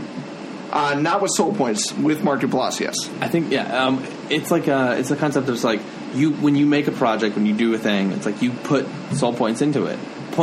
Pieces of your soul you put into like creating this thing. Like, right. This is obviously a filmmaker, so like right. It's a little different than an improv performance, but he puts a lot more into it. And then at the end of it, you kind of get rewarded, or over the process of beginning to end and like putting it on, and for the rest of your life, like you get soul points back from it. It's like a stock market investment with your soul. Exactly. Yeah. And so you're just recognizing like I'm going to put this many, and I'm going to get like 8 back. Right. And it's not worth it. It's not a good transaction for me. But he's one of those guys that I think would work. It works very well. He uses improvisers a lot because he talks about how like some people are like, I forget who he said he uses an example. He said one actress like said like, once I get the script is the Bible. Like that is what I go by. And they're just like, him and his brother Jay are just like not like that at all. They're just like, script is a guideline at best. Like whatever like our performers come up with, that's the truth. Then that's what we need to do because they're the on character. stage. They flesh it out. Exactly. Yeah. And that's something I greatly admire, but I don't trust myself enough to have that attitude if I like did something like that. And I feel like you just get more soul points out of performing. Very much so.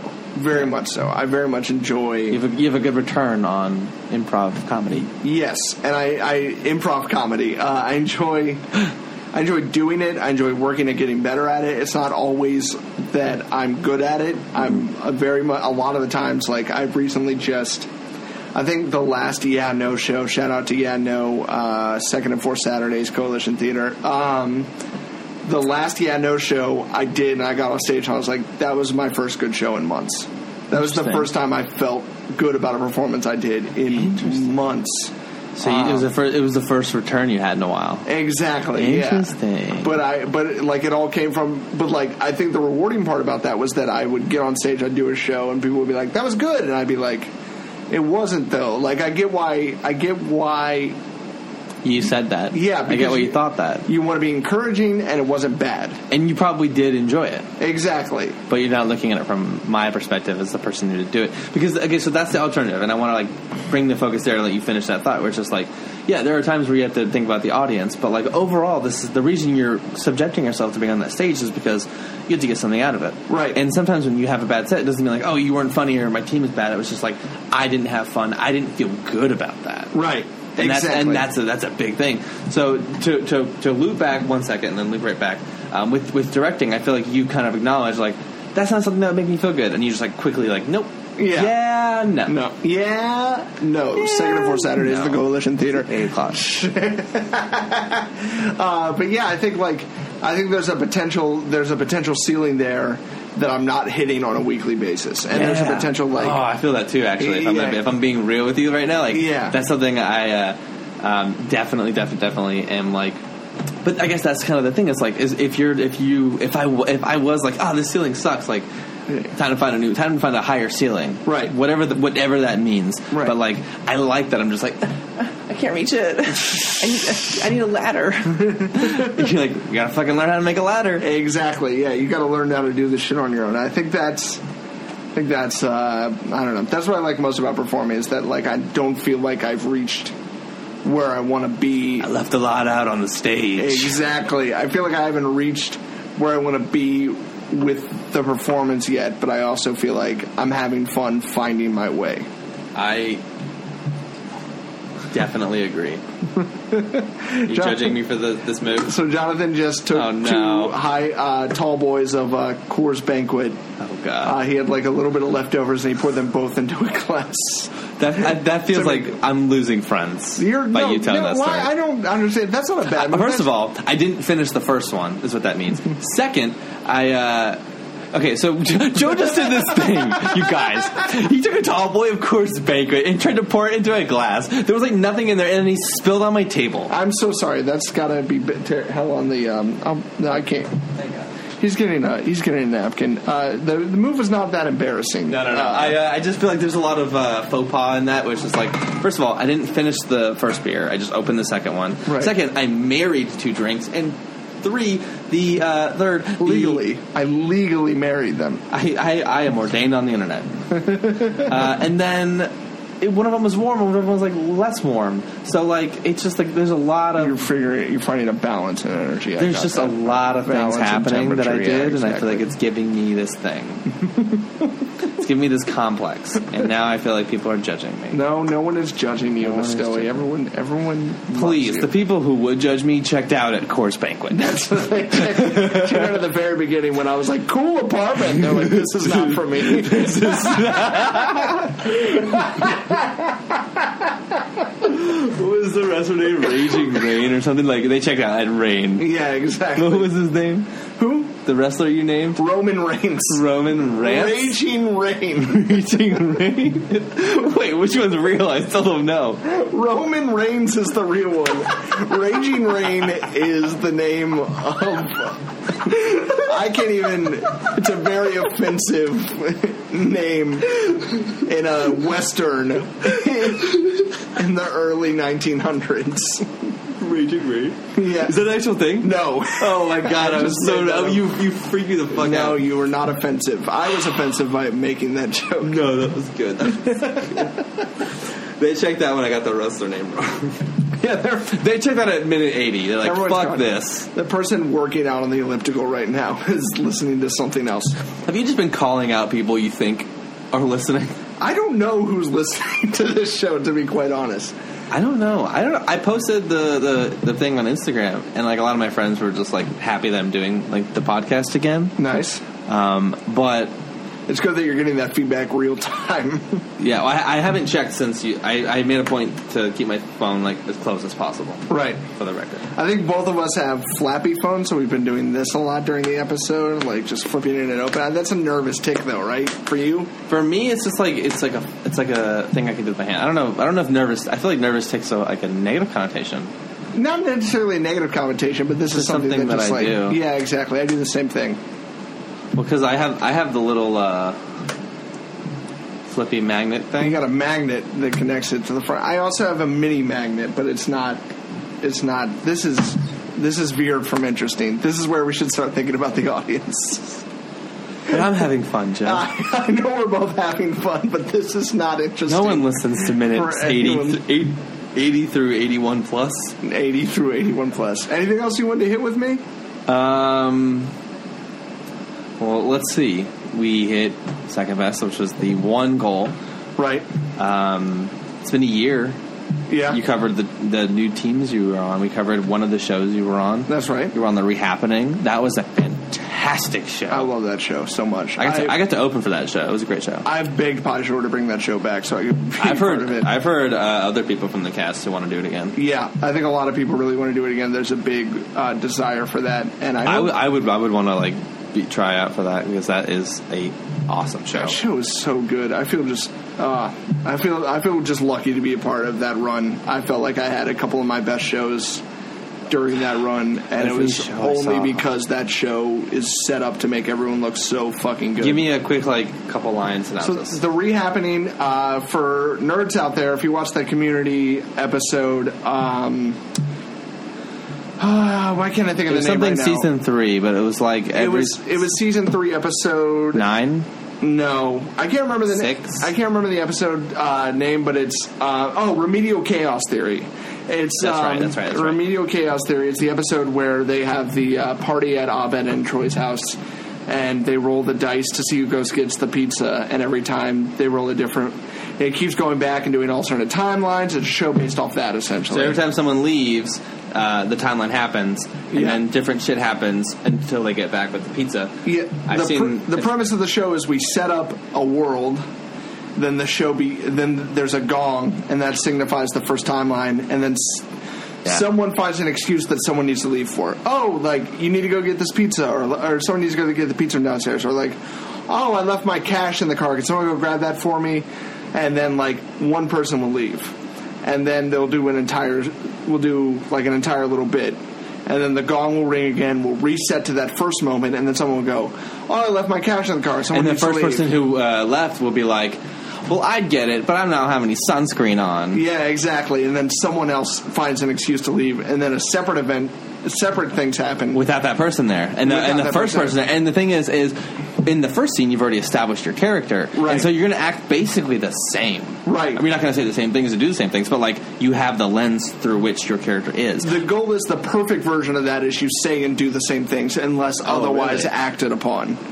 So, like, if you're still interacting with that same person, the goal is you do the same things in a perfect world. I'm picturing how the episode would have gone and it being written. Right. I could see like a lot of parallels with like, okay, this idea comes up. This idea comes up. This idea comes up. You talk to this person. Britta says several times, you don't ask a lady that. It's not dignified. And then someone says pizza, and she goes, pizza, pizza, pizza, me so hungry. Like, she does that a couple times because she gets the same scenario put at her. Yep. And in a perfect rehappening set, that's kind of how it looks. That's how it looks. Okay. I'm glad I asked. I'm glad I brought it up.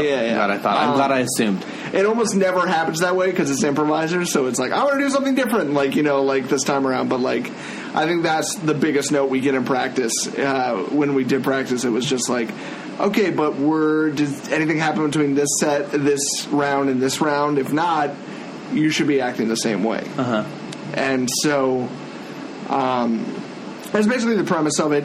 We did a run in late November, and it was the best fucking thing. It was absolutely. I miss doing it so much. Like, I loved that. That'd be a great show. Yeah, I would do that again in a heartbeat.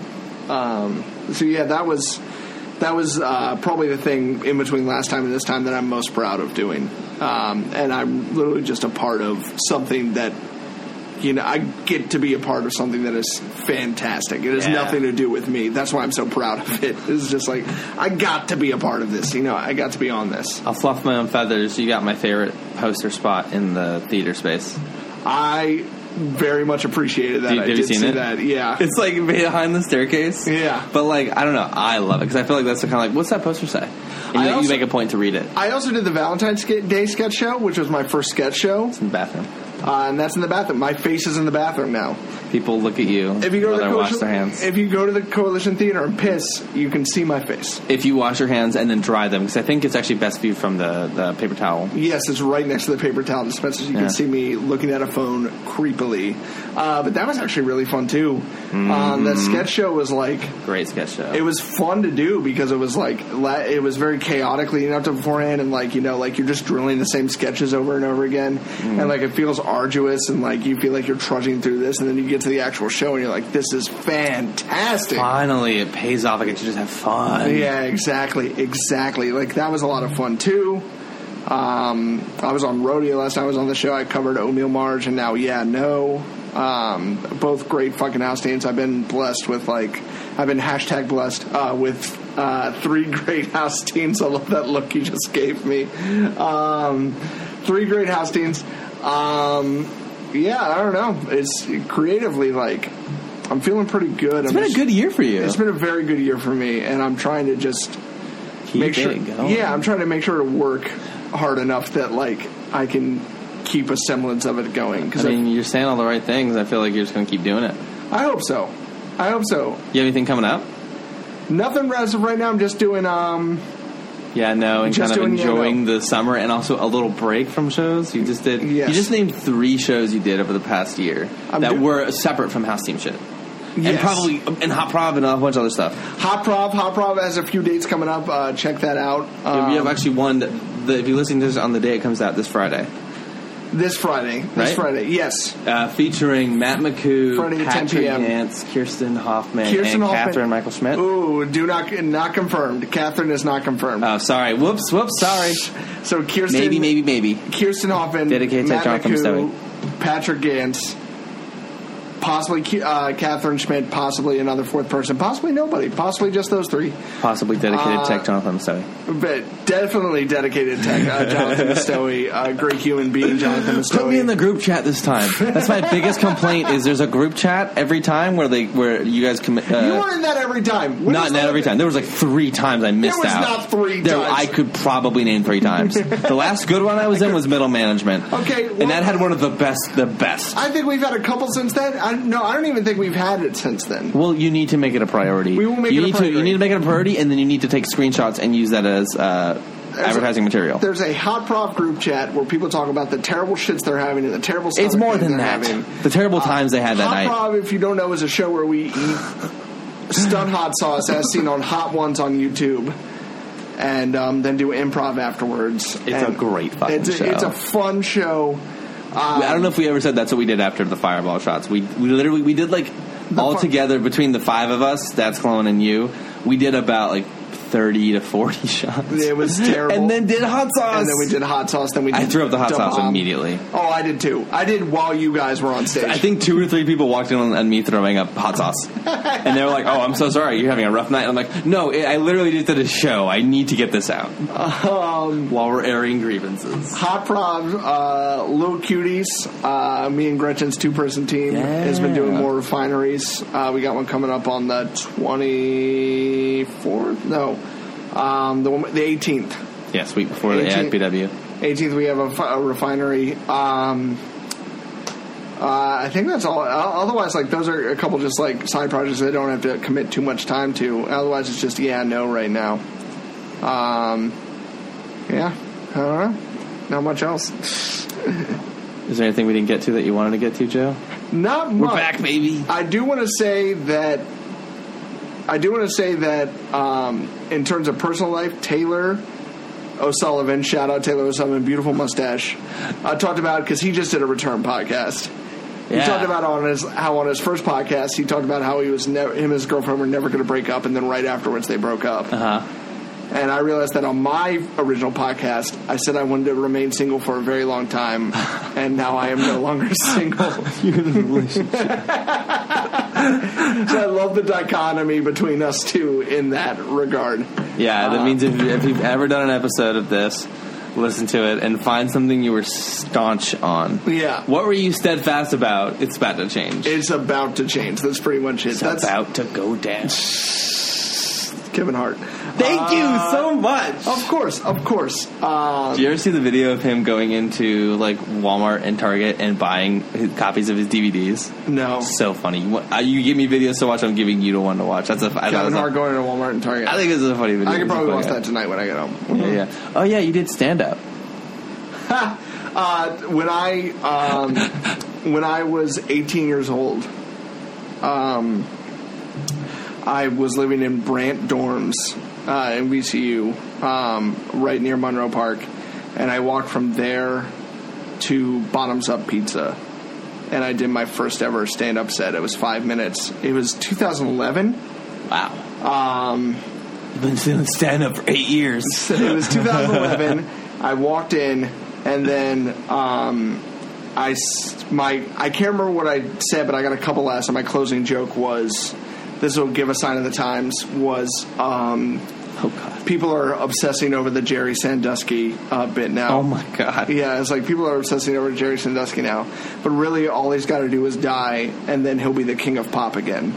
And that was my closing joke.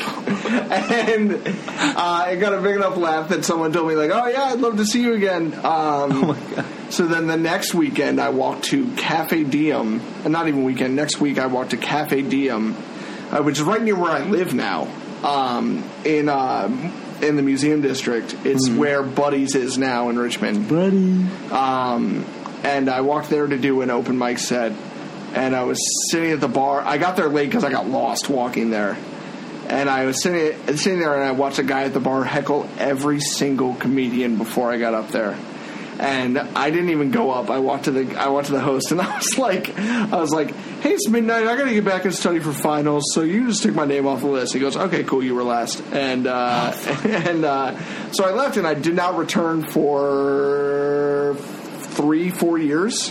Oh. I went back once, and I stuttered through what should have been 5 minutes and did 2 minutes.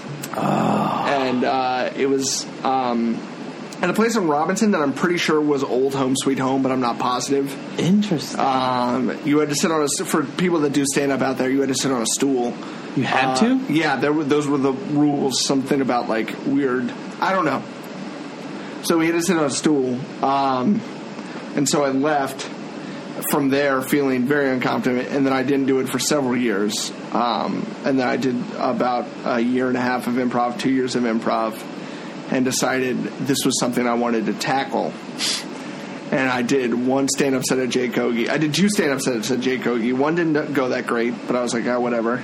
The second one was completely improvised. I talked about Jeff Bezos' dick for probably 3 minutes, and then 2 minutes of like a sweat list that someone gave me. Which one did I see? Did you hear? I saw one of them. I don't remember Jeff Bezos, so maybe I saw the first one. You saw the first one. That didn't go that great. I thought it went well. I liked it.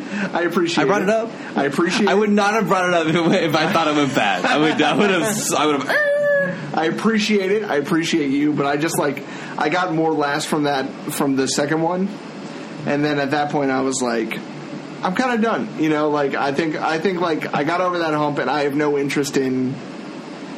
Stand-up is kind of an art, you know? Like, you got to work at doing jokes over and over again, and that's, again, with directing is something I don't have interest in. What are you laughing at right now? In 9th grade, I was the first year I ever played organized football, and there was this tackling sled. It was like a punching bag on the sled. Yeah. And you would run into it, lift it up, and then lean it one way or the other, and it would go down. Okay. I could never do it as a 9th grader. And they kept doing this thing where they're like, you can do it, you're just not trying. Right. And I was like, no, I can't do it. And they kept making me do it over and over again. And like, there was one practice where they're like, we're not going anywhere until Jonathan tackles the thing. Oh, and I must have been out there, it felt like forever, but I realized probably like 10 minutes of just like this kid just like getting mad and crying and trying really hard, and so I couldn't tackle it. And in my mind, I got to that story because I was thinking about you. Like, I said I wanted to tackle it. I tackled it once, maybe twice, and I did it. And in my mind, I was just like, oh, it must be nice. Just barely good enough to. You got it on the ground, yeah, though. Exactly. Imagine not. Put yourself in my 9th grade cleats. I'm trying to. It's a lot. I love football, but that was a rough year for me. That was a rough time. No, but yeah, so I don't know. I feel like stand-up is something that I did for a little bit, and then I haven't done it for a while. But like, it's such a weird thing because doing improv is like, oh, I do comedy, but like doing stand-up is like a completely different thing. It's things that we both have interest in, especially like, taking it in. I take a class, I've done whatever. Right. I've made a person laugh before. Right. But, like, man, getting up there, I can see how it's your view of just like, man, I don't want to do that. And I think I took that view for a bit. And it's so weird because I wanted to do it for so long. Yeah. It was such a goal of mine for so long. And, like, I think just growing up, I like becoming... like getting more into this is like, oh, I know what I like and I know what I don't like. And one of the things I don't like is repetitiveness. I used to fantasize about what my Comedy Central Presents stage would look like. Back when they did those stages. 2,000,000%.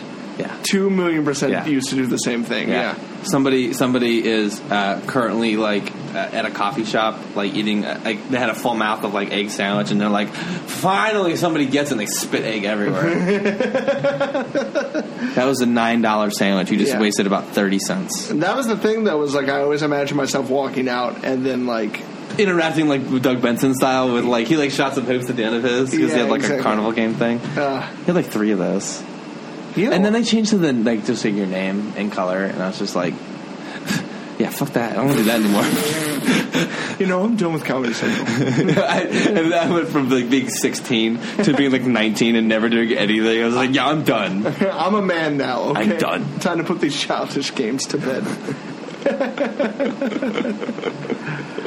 Oh God. How do you feel, Joe? I feel good. This is a fun one. This is a good one. This is a good one back. Yeah. This definitely continues the inspiration of doing this again. This is coming out tomorrow, by the way. Really? I'm putting this out. As soon as you leave, I'm going to edit this and put it up. Shouts out to you. I'm committed, dude. This is like, that's why I texted you today, because I'm like, this is happening. I'm in here. There's no more excuses. That's a good move. I did set this up like before you got here, though. But that's good though. Is that it's once again, you've set a goal for yourself, and now you're gonna hit it. Yeah. And now it's on audio, so that if you decide like maybe I'll just do it tomorrow morning, or maybe I'll do it next week or whatever, like that's not possible anymore. Because then all this audio will be in there of us being like, wow, you're doing it tomorrow. I mean, I could also say, like, the date today is July 16th, and this comes out July 17th. It's people would know that wouldn't be true, though, because today's date is July 9th, and tomorrow's July 10th, and we've already talked about Hot Prov. Who do I believe? Oh. Damn it. Nobody's going to check the Eventbrite schedule. We'll see. We'll see how many DMs you get. DM at Get Off My Farm, or Pierce is Dead, or Slap into Face. Yeah, Pierce is Dead on Snapchat. I never use Twitter. Don't go on Twitter. Give me at Get Off My Farm on Instagram. Follow at Mistowee on Instagram. Follow at Dad's Cologne on Instagram. Follow. God, what is your Snapchat name? Is it the same thing, Mistowee? Yeah, I rebranded like 3 years ago. And I got all the Mustowies. Because you can't get the Mustowie. You can't just get that. So you got to use several Ys. That's the only thing I could consistently get over every platform. Was 3 Ys. Yep. 3 Ys. YouTube, Snapchat, Twitter, Instagram. I think Facebook is stuck at whatever the original one was. Right. I'm not fucking with the email. I have an email. I don't need another one. Just follow that platform. And, of course, email Producers Podcast. At producerscast@gmail.com. Because Jonathan loves emails. I totally didn't forget about the Producers Cast email, and I'm totally not checking it right now to see if I have any. He's not doing that. I feel like I would get notifications on it, though. I did. Oh, you know what? Here's this. I'm not going to tell this story. I'm going to tease it. Yeah. And you have to ask me about it. But because I teased it before. If you submit any feedback through the website, there's like a place where you can submit something. It goes to my junk folder, and I can't find it. But basically, I teased a story about the most drunk I've ever been. And Jasmine was like, tell me that story.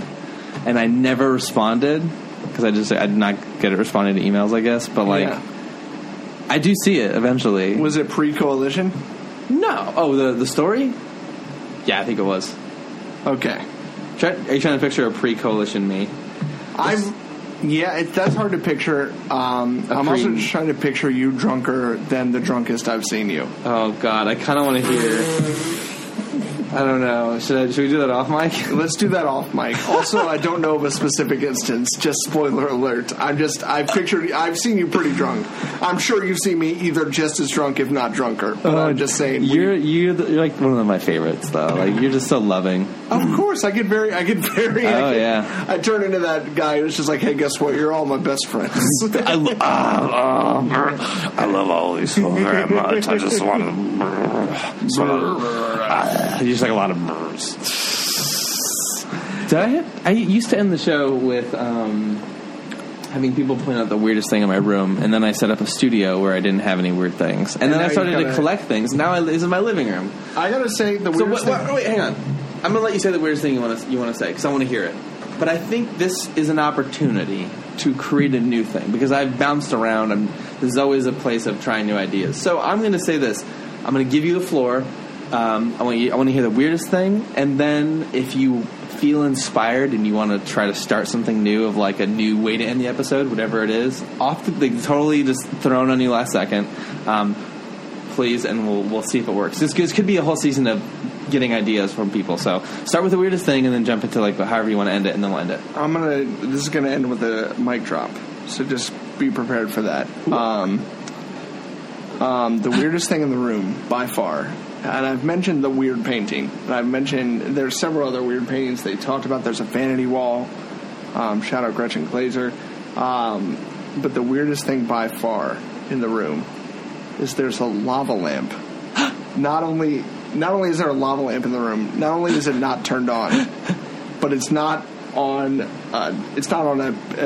side table. It's not on a coffee table. It's on a bookshelf. It's up above everything else, as if the lava lamp is one of the main features of the room and meant to light a good portion of the room. Hey, let's get the light out there. This lava lamp will help out with that. And it's not on right now because we need to save the energy for when the room needs to be well lit.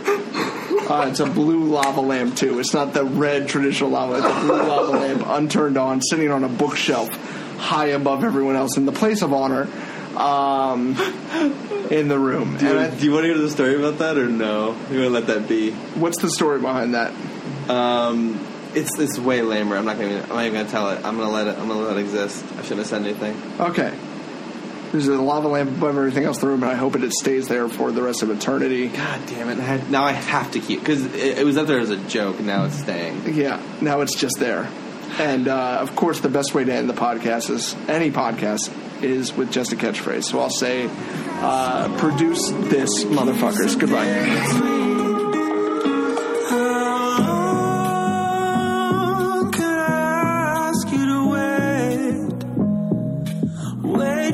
Someday you already waited so long. You want someday now. Underneath the single roof, we share the walls, but it's like you don't live here. I know that I ask so much, and all that you ever ask is just a